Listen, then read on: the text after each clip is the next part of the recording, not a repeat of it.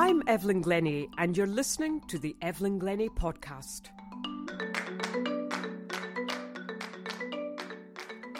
It's a real pleasure for me to have as my guest today the unstoppable Julian Lloyd Webber.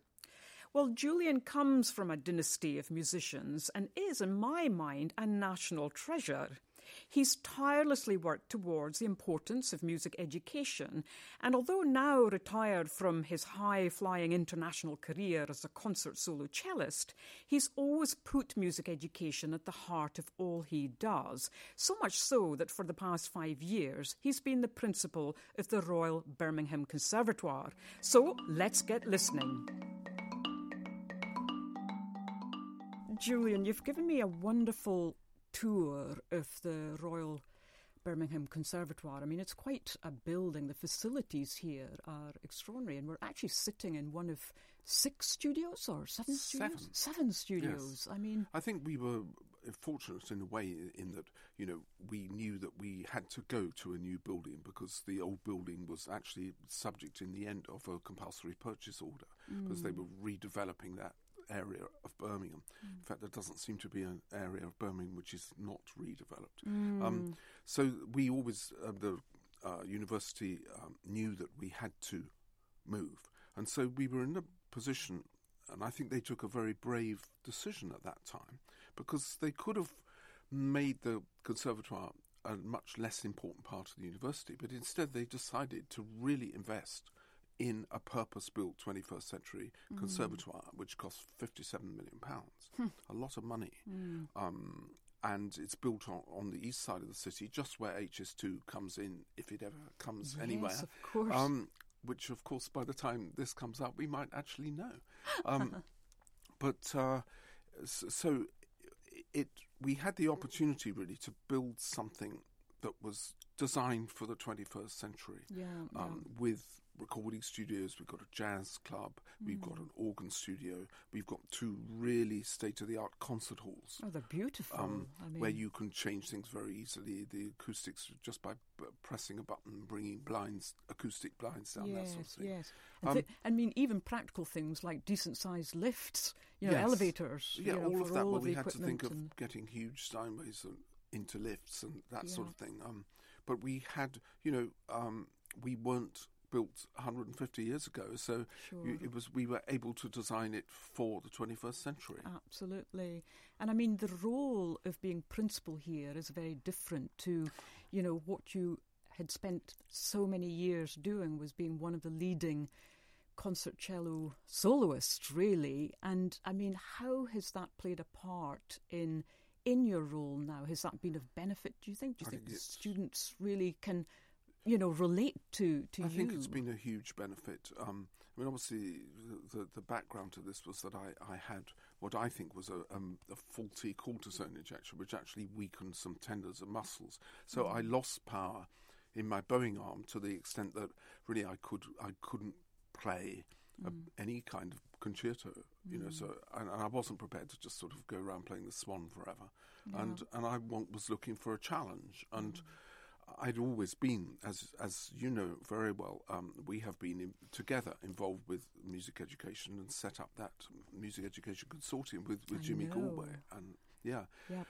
And so that was a help, because I did have one foot in that music education camp. Yes. So when I saw this job of principal at the then Birmingham Conservatoire, not Royal Birmingham Conservatoire at that point, advertised, I really went for that. And it was the first, and remains to this day, the only interview I'd done in my life, and I was really nervous.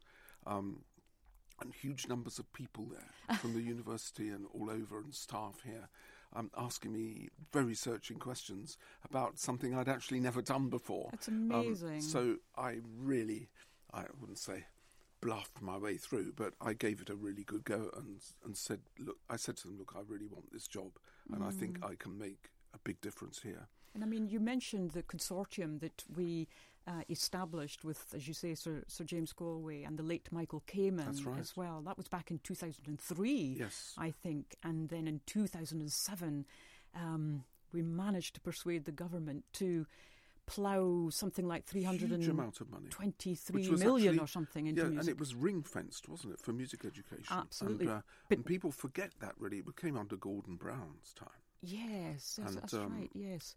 I mean, the meetings we had with David Miliband. And, yes, all that stuff. Charles Clarke, do you remember him? That's right, Charles Clarke, yes. But, I mean, I remember, even then, I mean, you were very much a driver of this, the passion and just... Well, I think that we, all of us believe that children should have, from any background, should have access to music. It's a huge thing in people's lives, and it can be a lifesaver a life changer for people, very much for the better. And not all children are good at maths and languages. People have different skills, and what frustrates me sometimes is that people say, "Oh, well, you can't really make a living out of music." I mean, that's such an old-fashioned way of looking at it, because I think the music alone brings in £4 billion to the UK economy. Yeah. So you can make a good existence out of music, and it's something that's so satisfying and something that people love being involved with. Absolutely. So I just think that option should be available to every child. Yes, I agree. And I mean, someone said to me the other day that, we're all creative. Yeah. We are naturally creative. And I think what's interesting about the facilities here is it, well, as you say, there's a jazz club, there's an organ room, there's wonderful... we have a very good music tech course. But it means then that, what a student might think is their route, their musical route, whether it's classical or otherwise, but because everything is so accessible, that they can actually delve into many things that perhaps they hadn't considered before. Yeah, I mean, another thing that we haven't mentioned is that when we moved to the new building, we merged with the existing acting school. And I have said, look, you can't force things to happen. They have to happen organically. So the head of our jazz department, Jeremy Price, he discovered this play that had been done in New York in the late 50s, I think, called The Connection. And it was all about jazz musicians and actually the drug scene in New York and jazz. So we did this play here. It was quite dark, but the jazz musicians not only played, they actually had to act. And so you had actors working with the jazz musicians, helping them to learn about, and it was an extraordinary collaboration which worked really well. I remember a project a few years ago whereby I was collaborating with Mark Brew, an Australian choreographer, and he asked me to play play percussion with his group of dancers, but he wanted me to dance with the dancers as I was playing, and this was completely out of my comfort zone. And I cannot tell you what a big appreciation I had of contemporary dance, because it wasn't really my thing, as it were, or I didn't think it was. But then just from that moment... that's the kind of thing we try to do here from the beginning, is stretch people's imagination and what they think. I mean, but the music profession now, you have to come out being able to do lots of different things and knowing about areas of music that perhaps when you went in you didn't know about. That's what a conservatoire education for 4 years, to me, that's what it has to be about. When you first day you come in, you ought to be thinking about what happens on that last day when you walk out. Indeed, you need a job.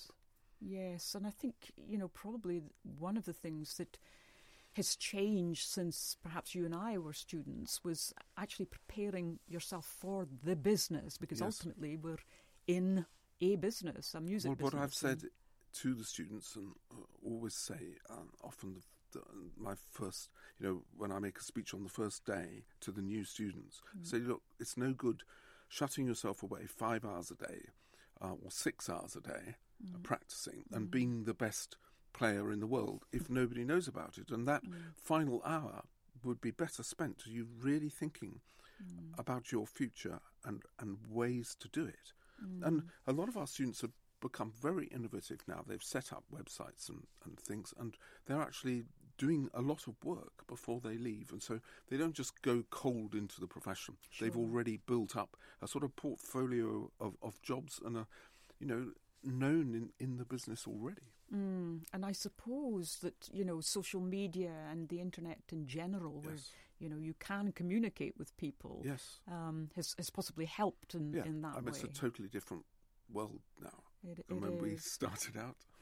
I mean, you mentioned the reason why you retired from playing the cello. I mean, your last concert, I think, was in 2014. That's right. How did that feel? I mean, what was going through? Well, in a funny way, it couldn't have been in a more fitting place for me because it was in Malvern, and of course I'd always, with the English Chamber Orchestra, and I'd always loved Elgar's music and been associated with it. So, and I was conducting and playing, and it was a program based around British music. So, but I still didn't. It was a very strange evening. Absolutely, and I mean, do you still play the cello? I mean, for yourself? Not really. No. No. I did for a bit, and then I thought, well, it's not as good as it used to be. Why am I doing this? I'm not going to be able to come back. So I didn't really find it that pleasurable. But the wonderful thing in my work now is that I'm surrounded by music all the time with these really great young students, and I teach about 5 cellists here. Not full numbers of hours, but I do, and so I'm still very connected with the music. Absolutely, that's amazing. Actually, that I mean, I can't imagine many principals of institutions like this, who devote their time, teaching. I don't know the answer to that, but I certainly enjoy doing that. So it's an important part of work, I think. Absolutely. I mean, is there anything that you particularly miss by not playing the cello? It's the connection. Things that you're glad to be Well, I tell you, one thing I'm really glad is not travelling with it. I mean, it's getting worse and worse and worse. But every time I travelled by plane, there was something wrong. Yeah. Even if you had seats for the cello, everything. There was always something wrong with the booking. Yes. Never stand behind a cellist at the check-in desk. You're going to miss your flight. But I think the biggest thing I miss is a sort of musical connection with an audience. That's always, as you know so well, a very special thing. Always different everywhere you go. When you walk on that stage and make music, it's a joint experience, really, isn't it? Yes, absolutely. And I miss that. Yeah. It's. I mean, I often think what life might be like if you had to stop playing an instrument, and I find that in my own situation that I'm beginning to shed certain pieces of music, but from that you're allowing time for other things to grow. And it isn't just a case of, well, you just stop doing something. That it's amazing how creative the mind still is. In different ways. I mean, I know I would have gone on, I think, for as long as I felt I was, able to play at a certain standard. I would have gone on, but maybe things are meant to be. I would never have done this. Sure, And it's interesting seeing that, our colleague and friend Tasmin Little has actually made a decision to retire early. And I've spoken a lot to her about that. And, she seems very confident about the future and feels that it's time to do something different. I mean, we both know how full-on the music profession is. It is. And I think the only way we can cope with it sometimes and all the travelling and everything is because we love it so much. But it is a tough life. Much harder than people think, I think, on the road all the time. Yes, I think that is true. And meanwhile, you have to present your best often all at the time. End of the day. Yes. Always. And it is interesting. I mean, that was a strange thing for me because I used to you probably found that you were sort of most awake at 7 and 8 in the evening when you had and that completely changed for me. It's like you aim towards the adrenaline is there at all the wrong times, really, isn't it? Yeah. It's funny because I remember reading or seeing something about sports people where, some people function well in the morning or afternoon or evening or whatever it is, and it can just make that difference between winning or losing. I'm sure. In certain situations. But yeah, it really, really interesting. And I mean, you mentioned the whole idea of being a principal of a major institution like this, how big a learning curve it's been. I mean, has there been any surprises for you? Yes, quite a lot. But probably the biggest one, because we are part of a university and we're actually the only conservatoire that's part of a university in the UK, which has its pluses and its big difficulty at the moment is that we lost our specialist institution funding, which all the other conservatoires get, which I obviously think is wrong. We were a founder member of Conservatoires UK. We are totally, anyone who comes here will know that we are offering a complete conservatoire education. And interestingly, which is something I sort of really took on board only last week, we teach the students from the other University of Birmingham, over 2,500 hours a year, because we have facilities here that they haven't got. So to think that we are just a department of a university is completely wrong. Sure. And of course, these people who made the decision to take our funding away, they've never been here, they've never seen it. So they don't really know. That's and I think they're hiding behind a rule. And I think the whole thing is too London-centric. Here we are in the West Midlands, the only music college for miles around, doing a lot of outreach work, reaching 5,000 children in the area. And we get nothing, and the four London colleges between them are getting over £16 million. That's extraordinary. So I feel very strongly about that because we have created something very special here, and I don't want to see it fall away through lack of funding. Absolutely, and it just seems a constant thing. It's a funding. Yes. All of the time. Yes, when it we does. Talked about the consortium and Yes. Well, when I first saw Stephen Maddock here, who runs the CBSO, he's been here, I think, about 15 years, maybe even longer than that. And he said when he first took the job of managing director, about 5% of his time was fundraising, and now it's literally 95%. Yes. Because there have been so many cuts. Yes, it is consuming. Absolutely. Yeah. I mean, I can relate to that because an awful lot of the projects that I'm currently involved with at the moment, honestly, the meetings that we have to go through and talk about funding. Yes. And meanwhile, I'm sure. all you want to do is to create something that has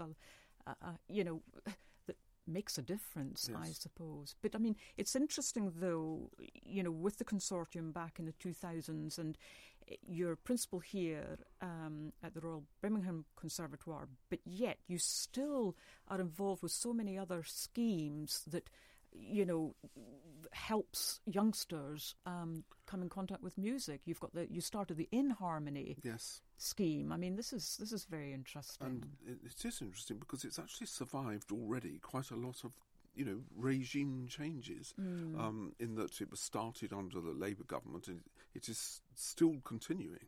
So I think that's about 4 changes of government, and it has been a proven success, and it's changed those children's lives. Absolutely.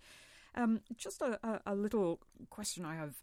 Has your listening of music in general, and also to the cello, has that changed since you've retired from playing?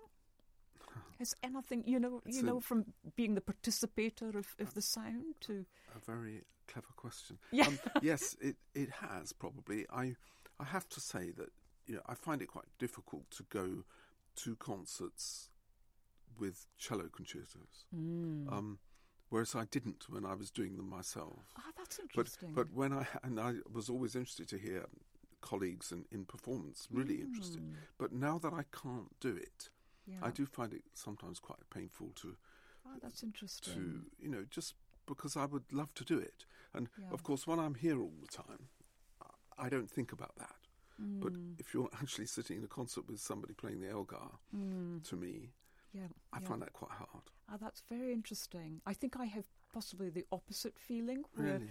if I see someone playing a percussion concerto or recital, I obviously enjoy that, but I always feel I'm looking at it from a percussionist point of view, from the musician's point of view, from the sound creator's point of view, and I can't kind of sit still. No, I know. Whereas I think if difficult. I had stopped playing, I would just say, yeah, that's wonderful, wonderful. Yeah. Well, I think sometimes, that we're so involved with music all the time that I don't actually go home and listen to a lot of classical music. I don't listen to a lot of music at all, full stop. When you're surrounded by it all the time, I think it's good to step away a bit. That's true. Keep it fresh. What do you do when you step away? I love countryside. I love reading. I love my football. I'm a Leyton Orient supporter.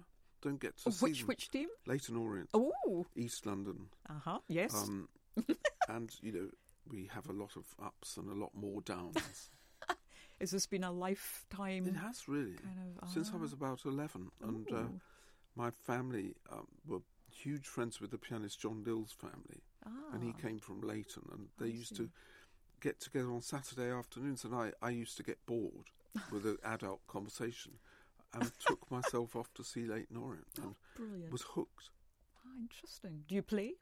Or have you played football? I used to enjoy it at school, and then, got all neurotic about breaking fingers and things, and so didn't do that. I mean, do you notice anything physically changed since you retired from playing? I know that if I haven't played, let's say, the marimba for a while, then there are certain lumps and bumps that percussionists Certainly, get. if I now tried to pick up the cello, having not done it really for 4 years, I would definitely. The only time I do is if I am teaching and somebody's doing something that frustrates me so much. I say, listen, you have to do it this way because it's not working, and then I do. I'm embarrassed at how badly I demonstrate. And when you were, travelling throughout the world, was there a particular medium of performance you enjoyed more than others, such as recitals, concertos, chamber music, recording, or did you like the whole challenge? There's nothing more exciting in the whole world if you're sitting with a full symphony orchestra and it's going really well. But I think it's easier to be prepared how you want to be. Say you're doing a recital with a pianist and you can do as much rehearsal as you like and go on stage fully prepared and musically ready to take some risks and do different things, whereas rehearsals with orchestra often tend to be rushed, hurried. You just play the concerto through, that's it. So sometimes it's not as well prepared for the public as you would like it to be. That's how I used to feel. But when it does work, it's an amazing feeling, I think. Yeah, absolutely. And I mean, many years ago, you and I collaborated. We toured together. We did. And Vivaldi, two cello concerto. For marimba and cello. Marimba and cello. I know. I loved it. Oh, did you? I was going to say, how was that for you, stealing one of the cello parts? No, I loved it. I thought it was fun. It actually worked. It did work, actually. It did work. That was with Owain Arwell Hughes, wasn't it? And was it Northern Symphonia? Yeah, that's right. Long time ago. Oh, but we went all over the place, didn't we? We did. Yeah. We did. I did enjoy that. So for you, how important is it to listen to your inner voice and feelings? I think it's vital. I mean, there's no hesitation to answer that. You have to do what you feel is right, not only for yourself but for your life, for the people around you, and that applies particularly, I think, running a conservatoire. But I think you have to trust your instinct. I mean, it's the reason I ask that is because the distractions we can have with the internet and comparing so many other performances and performers, and that sometimes I find that if I'm working with students that it's hard actually for them to have faith in their inner voice and their gut feeling. The media that's available all the time today, you can be completely sort of overwhelmed by it. I remember being well, not terrified, but really concerned when somebody said, I must go on Twitter. And I thought, but I haven't got time to do this. And then I was convinced that it can be quite enjoyable. But I mean, you could spend your life doing those things. And Absolutely. I think there's more important things to do than that. That's true. Now, if you were allowed to be exposed to only one piece of music, what might that be? Oh, dear. Well, I know. I mean, I might go for a Shostakovich symphony. Ooh. Something like number 10, a great masterpiece like that, or number 8, which is a long wartime symphony filled with the most immense imagination. Something that actually could keep me listening for a long time. That's amazing. And if you could live your life again, would you choose the cello, another instrument, or do another profession completely? Well, if I chose to do music, I definitely would choose the cello. I think it's a great instrument, much more versatile than a lot of people think. And yes, I would do that again. So no, I have no regrets. And even I'm sad to have had to stop playing when I did. But I think the way things have turned out, luckily in some ways, because I might never have got this job. But I've lived an extremely fulfilling life. And I mean, I think that, cello, well, I know that if I had another chance at life, then the cello would be my instrument. Oh, I've always loved the cello. And I'm so happy that the cello seems to be in good hands still. Well, it is. We've got some wonderful young cellists. Yeah, absolutely. But I mean, I can't really echo that and say I'd be a percussionist. No.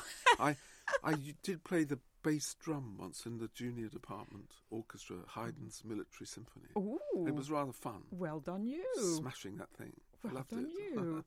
And on that note, you went on. You busked on the underground. I did. So how on earth did that come about?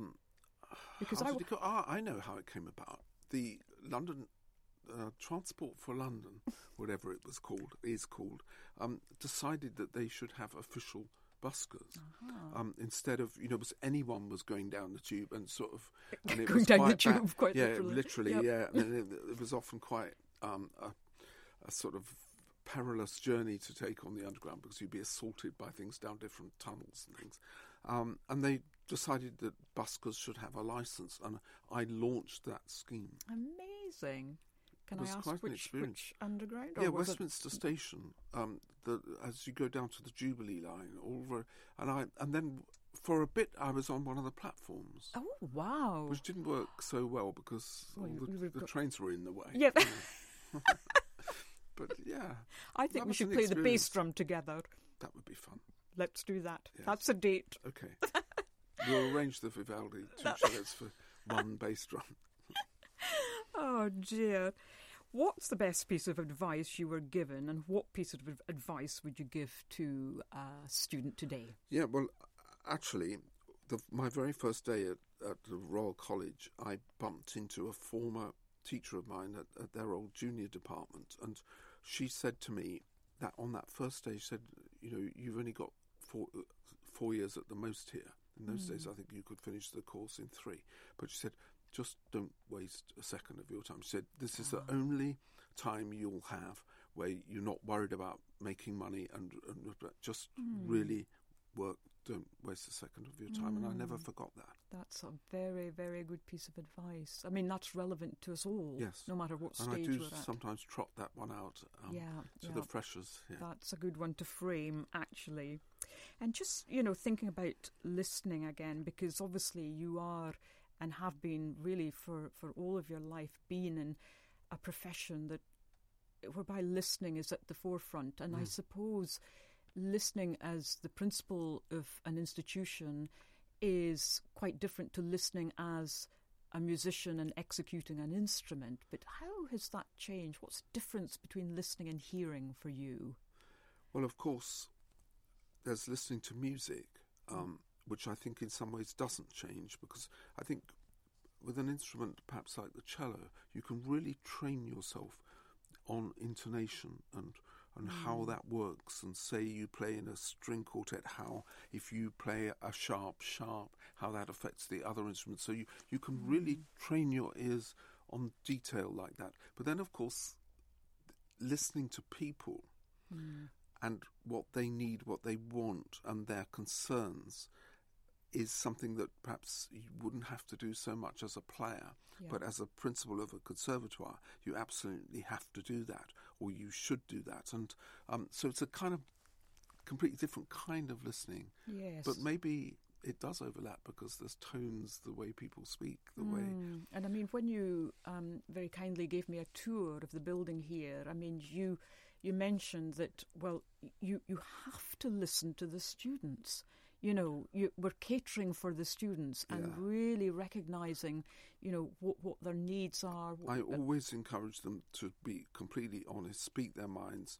We have a very good sort of system, I think, with the student representatives. They come to our management meetings and present to us any concerns. And I think it's something that sometimes gets forgotten, is that we are all here at a place like this entirely because of the students. Yeah, yeah. And what excites you in your role as a principal? Well, when I come and hear, you know, for example, the symphony orchestra playing incredible pieces like the Suski's Concerto for Orchestra, you know, really, really complex works, brilliantly, that's incredibly exciting, really rewarding. And those are probably the student concerts are the ones I most enjoy now. Absolutely. Do you feel that there is a right or a wrong use of sound? Yeah. There's a lot of wrong uses of sound I can think of. Is that, you know, background music, for example. Everybody thinks musicians would like to hear music where they go. So background music in restaurants, pubs, coffee bars can drive me completely insane because I think, and the reason is because we're musicians, we actually listen to it, whereas most people don't. It really is background. But I think it's very difficult when you're working with music all the time. You naturally start listening. So when Christmas comes around, and November or end of October time nowadays, and they start playing "Have Yourself a little Merry Little Christmas," you know, you just know that you're in for 2 months of torture. But, so I mean, that's a bad use of sound. Yeah. And I think what I've found fascinating being here at the Conservatoire is that, you know, when we've gone into a particular space, you know, a lot of the rooms have double doors, and you mentioned that it's absolutely silent in this space and so on. Or when we went to the jazz club, you know, downstairs, that you have a little seating area with tables and people can have a drink and so on. And it's the atmosphere that changes sound, if you know what I mean, and how we digest sound. That's what I find interesting. I mean, it's a very interesting thing, acoustics and the actual basic sound of a hall. And what I've noticed with our hall here, I was at an orchestral concert the other night. It was a heavy programme. Strauss Oboe Concerto and Strauss Don Juan, and difficult music. And it was full. So there was probably nearly 500 people in there. And still, when you went in that room or hall, it was silent like it is in here. And because of that, I think that creates an atmosphere where nobody will cough. And the whole concert was incredibly silent. I think if you go into a hall like, say, the Royal Albert Hall, there's a kind of noise level. Oh, yes. And that encourages more noise. It doesn't encourage people to sit quiet. And I think a lot of concert halls are like that. And I suppose it's the same with outdoor venues, you know, where you're competing with the elements, as it were, really and people moving, which is great. So the atmosphere is very different. It's totally different. It's very different. It affects the sound. I mean, talking about sound, how do you think the sound of the cello will change in, let's say, 100 years' time? Or will it? Or the type of materials used? Or size? Or I don't think it will, because, you know, there's that sort of model of a cello which really came down with Stradivarius and all that, and it's acknowledged to be the best. Of course, people will experiment. You've got electric cellos now. There's always, I think, there's always a tendency to look for more sound. Orchestras get louder, so therefore you have to play louder as a solo cellist. But then maybe things are changing, because there have been court cases about sitting, in front of the, I wouldn't dare to say percussion, but say the trombones or something, and Absolutely. you suddenly get. So now there have to be screens and things put around. So maybe that will reverse a bit, because being subjected to constant loud noise is can damage hearing. Yeah, it's interesting because a lot of the orchestras now, and indeed the music institutions, are allowing the students to have their hearing tested. Yes, and we do that now. Yeah. And we issue earplugs if people are in a small practice room for a long length of time. It's something people have become much more aware of, I think. Yeah, I mean, I find that even in my situation that I will only play for a short period if I'm practicing or rehearsing, before I just give my body a chance to have no sound being fed through it, Yes. And it is quite interesting, that, really, really important. But I remember, if I may just mention the story, a few years ago, collaborating with a Polish cellist, Dominik Poliński, and sadly Dominik passed away a couple of years ago. He had brain cancer, and it left his left side of his body paralysed. But once he became well enough for a period of time, he started commissioning pieces. He had always been interested in contemporary music as well as the classics. And so he asked if I'd be interested in having a double concerto written by the Polish composer Olga Hans. Now, Dominik could not, or he could only use the bow arm, so his right arm, his right hand. Yeah. And it was extraordinary how the composer, in this instance, Olga, had to really think what to write for, and the kind of colours that Dominik was able to produce. Yeah, approaching the composition from a completely different way. And I remember asking him, well, do you think other cellists could play this repertoire? And he said, technically, yes, absolutely, but no, as regards to the finding of the sound colour that could only come from his body because of the kind of restrictions in a way, but yet the openness. He had to rethink what the bow arm could do. And I'm just wondering, are you seeing, surprises, advancements in how cellists are approaching the instrument? So technically, physically, is repertoire being written that really, drag something out of the instrument that you hadn't seen before? I think many, many techniques have now been tried on the cello as it is, in its existing form. I'm always surprised, given the difficulty of a cello really projecting above a 100-piece symphony orchestra. Always in Dvorak cello concerto, for example, you're constantly keeping the brass down and all that, in a way, not doing what Dvorak has written in the score. So you're sort of altering his dynamics and everything. So I'm surprised someone hasn't written a really successful electric cello concerto. Ah, interesting. Because it's probably something I would have tried to do or get commissioned or be interested in had I been able to continue. But I'm quite surprised nobody's done that.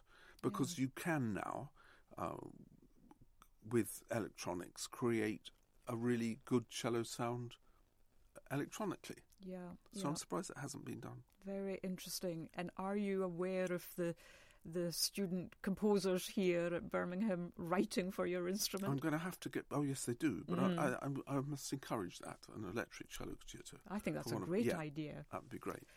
Just to finish on a fun note, Julian, if you could choose 5 sounds to be on a desert island, which sounds would they be and why? Sounds. Well, of course, you're surrounded by, presumably, some quite beautiful sounds. The sound of the sea, the sound of the birds. I'd have my cello CD with me, wouldn't I? Okay. I'm allowed that. But then you need a CD player. That's true. So you're on a desert island. Can't do that. No Well- electric. Nothing working. No, but, so all right, I can't have that one. So we've got birds, sea. Well, I'd have to bring the cello. I'm allowed to do that. Exactly so right. I could try and play a bit. I wouldn't want to lose that sound in it's my life. interesting, Yeah. I wonder what I need to create the sound of the crowd at Leighton Orient. How am I going to do that? Surely with internet now. Brilliant. What else? I don't know. A final one. Laughter would be good. Oh. The sound of my daughter. Oh, how lovely. How lovely. I would certainly miss that. That's the greatest Some of the music of time. all, I'm sure. Yeah, fantastic. Thank you, Julian. I think Thank you you. deserve a nice piece of cake and a cup of tea. And I see that you brought one. I have. Thank you very much. Thanks, Julian. Right, double concerto, electric cello and percussion. Okay, Okay, done. and we're on the London Underground. Oh, okay. Oh, come on, yes. Will we get the license? Maybe not. Oh, who knows? I'm sure we will. I'm sure we can persuade the powers that be to do that. Yep, you're nodding. There we go. Thank you, Julian. Yeah, thank you very much. I would like to say a very special thank you to Audio Network for supporting my podcast. Thank you so much for listening and for making it this far. But before you go, I have a question for you. Which underground did Julian busk in? Well, please share your answers with me on Twitter using the hashtag #TheEvelynGlennie Podcast. See you in my next one.